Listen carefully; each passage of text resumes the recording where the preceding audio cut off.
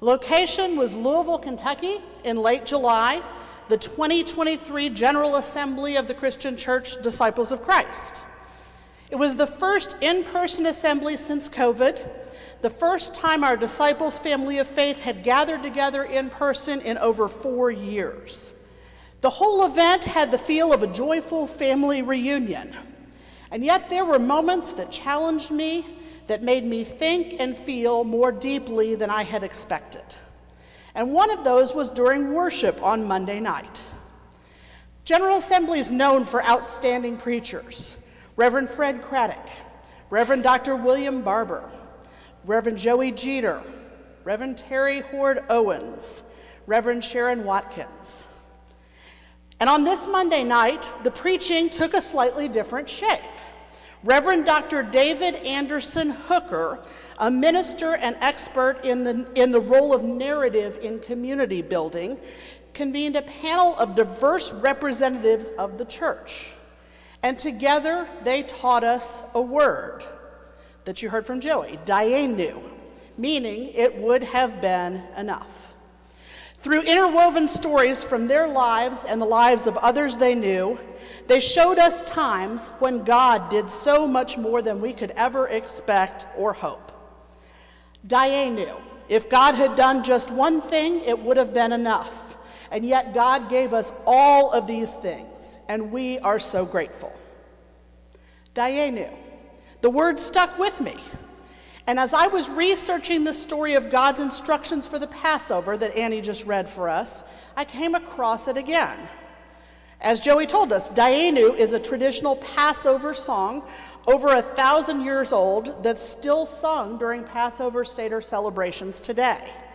The song has 15 stanzas, all of them focused on being grateful to God for all the gifts God gave to the Jewish people, taking them out of slavery, splitting the sea, leading them across on dry land, providing for them for 40 years in the wilderness, providing manna to eat, and so much more. If God had only done one of those things, it would have been enough. And yet God did so much more to bless and care for the Jewish people. Dayenu. The scripture we read this morning is different from the stories I've been sharing in recent sermons. It appears in the middle of a dramatic section of the book of Exodus, and yet it's very different from the text that surrounds it. Moses had been living in the land of Midian, caring for the flock of his father-in-law, when God appeared to him in a bush that was burning but not consumed by flame. God sent Moses and his brother Aaron to Pharaoh to bring the Israelites out of slavery and out of Egypt. But Pharaoh's heart was hardened, and he refused to let the Israelites go. So God sent plagues to convince Pharaoh, turning all of the rivers and ponds to blood, swarms of frogs and gnats and flies and locusts, deadly diseases that killed all the livestock, festering boils on humans and animals, hail that destroyed all the crops and then darkness. And yet, after seeing so much destruction in Egypt, Pharaoh still would not release the Israelites. So God warned that a final plague was coming, the killing of all firstborn children of humans and animals in the land. But Pharaoh didn't believe it. How's that for a quick summary of 9 chapters of Exodus? It's in the middle of this grim story of death and destruction in Egypt, when God has warned of more death to come, that this morning's scripture passage appears.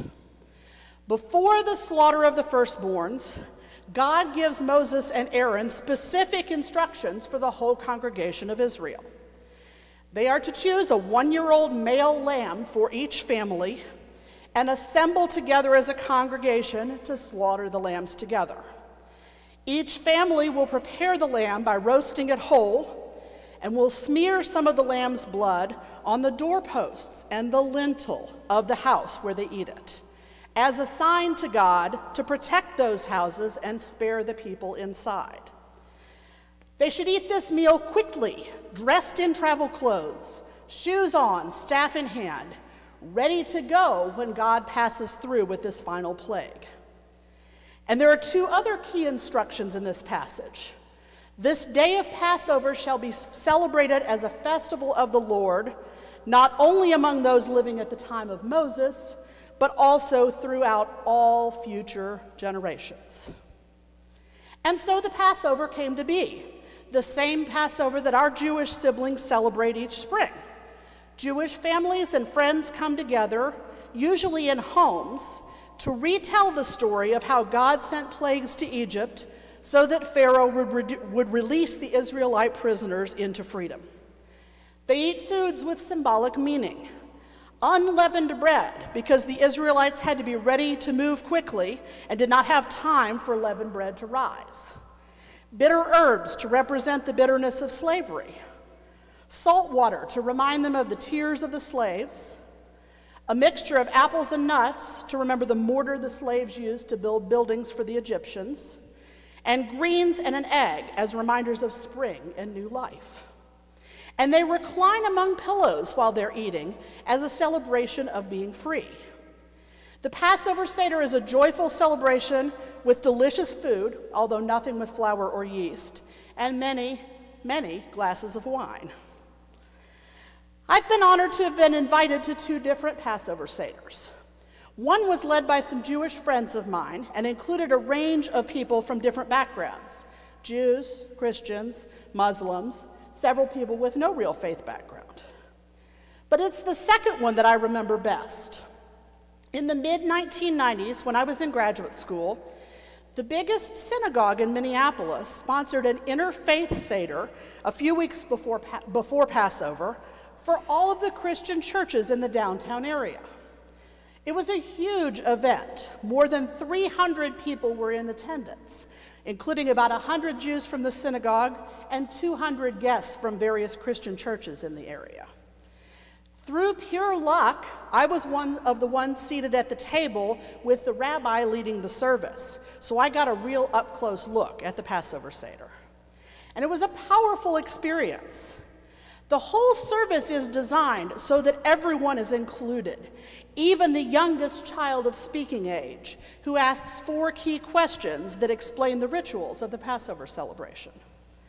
And a sense of gratitude infuses the entire celebration, from prayers and rituals to feasting and drinking and singing songs. The whole theme of the Passover Seder is that God has been so good to the Jewish people.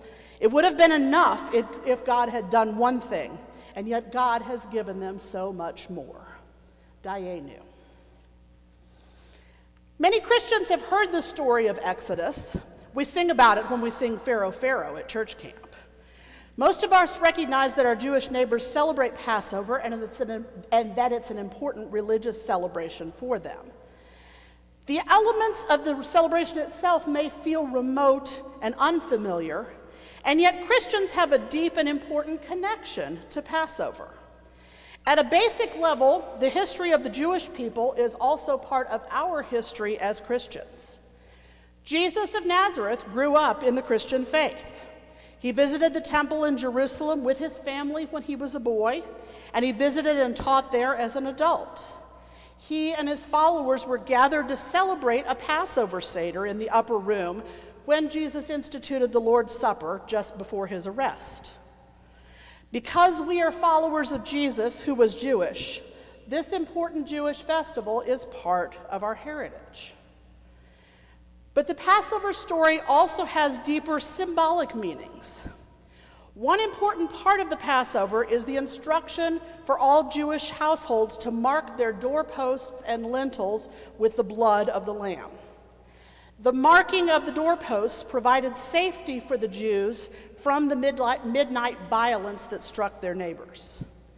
And Christians, like Jews, are children of the marked doorposts, reminded that God, our protector, provides for our safety in the midst of a world under threat. Of course, God's protection doesn't keep us from every challenge or every harm. Even the most blessed individuals must deal with stress, trauma, and even tragedy from time to time. Yet knowing that we are beloved children of God descendants of the children whom God loved so much that he protected them during one of the worst tragedies that Egypt ever saw, can give us the courage to cope and move forward in the face of trauma. That doesn't mean coping will be easy. As poet Annie Johnson Flint reminds us, God has not promised us skies always blue, flower-strewn pathways are all our lives through. God has not promised sun without rain, joy without sorrow, peace without pain. But God has promised strength for the day, rest for the labor, light for the way, grace for the trials, help from above, unfailing sympathy, undying love. The other key symbol of Passover is the unleavened bread, eaten while dressed and ready to travel. Eating quickly and eating unleavened bread that did not need extra time to rise before baking enabled the Jews to be ready to depart immediately. And Christians, like Jews, are children of the hurried bread, challenged to be ready to act quickly.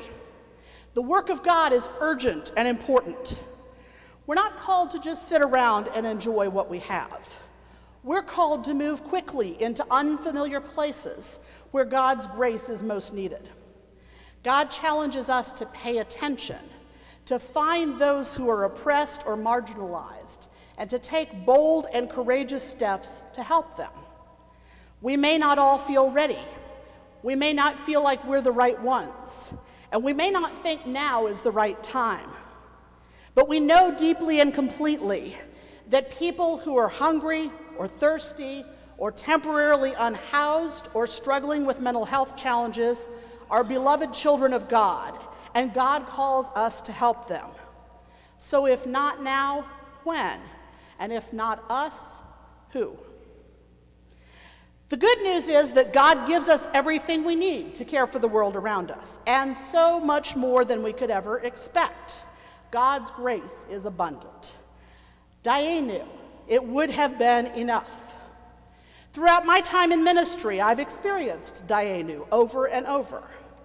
It would have been enough if I had lived in Minneapolis, directing children's and family ministries at First Christian Church. Dayenu. And yet God guided me along an unusual and unexpected path to a university job in Georgia. It would have been enough for me to work full-time at UGA, attend a church where I felt welcomed and connected, and be involved in community outreach. Dayenu. And yet God connected me with a minister who's still a close friend, a minister who first named what I was doing as ministry and encouraged me to explore commissioning and eventually ordination. It would have been enough to be a campus minister of a small group in Athens, Dayenu. And yet last spring, God connected me with two other campus ministers, a Presbyterian and one from the United Church of Christ. And we are exploring this fall a united model of campus ministry, where ministers from 3 denominations work together to support students from all of our traditions, and so on. Where have you experienced Dayenu in your faith journey? Can you think of times when it would have been enough for God to do one small thing in your life, and yet God did so much more than you ever could have imagined? Let us give thanks for the overflowing grace of God, a grace that goes beyond all of our expectations, a grace that the people of God have experienced over and over from the time of Moses through today. Dayenu.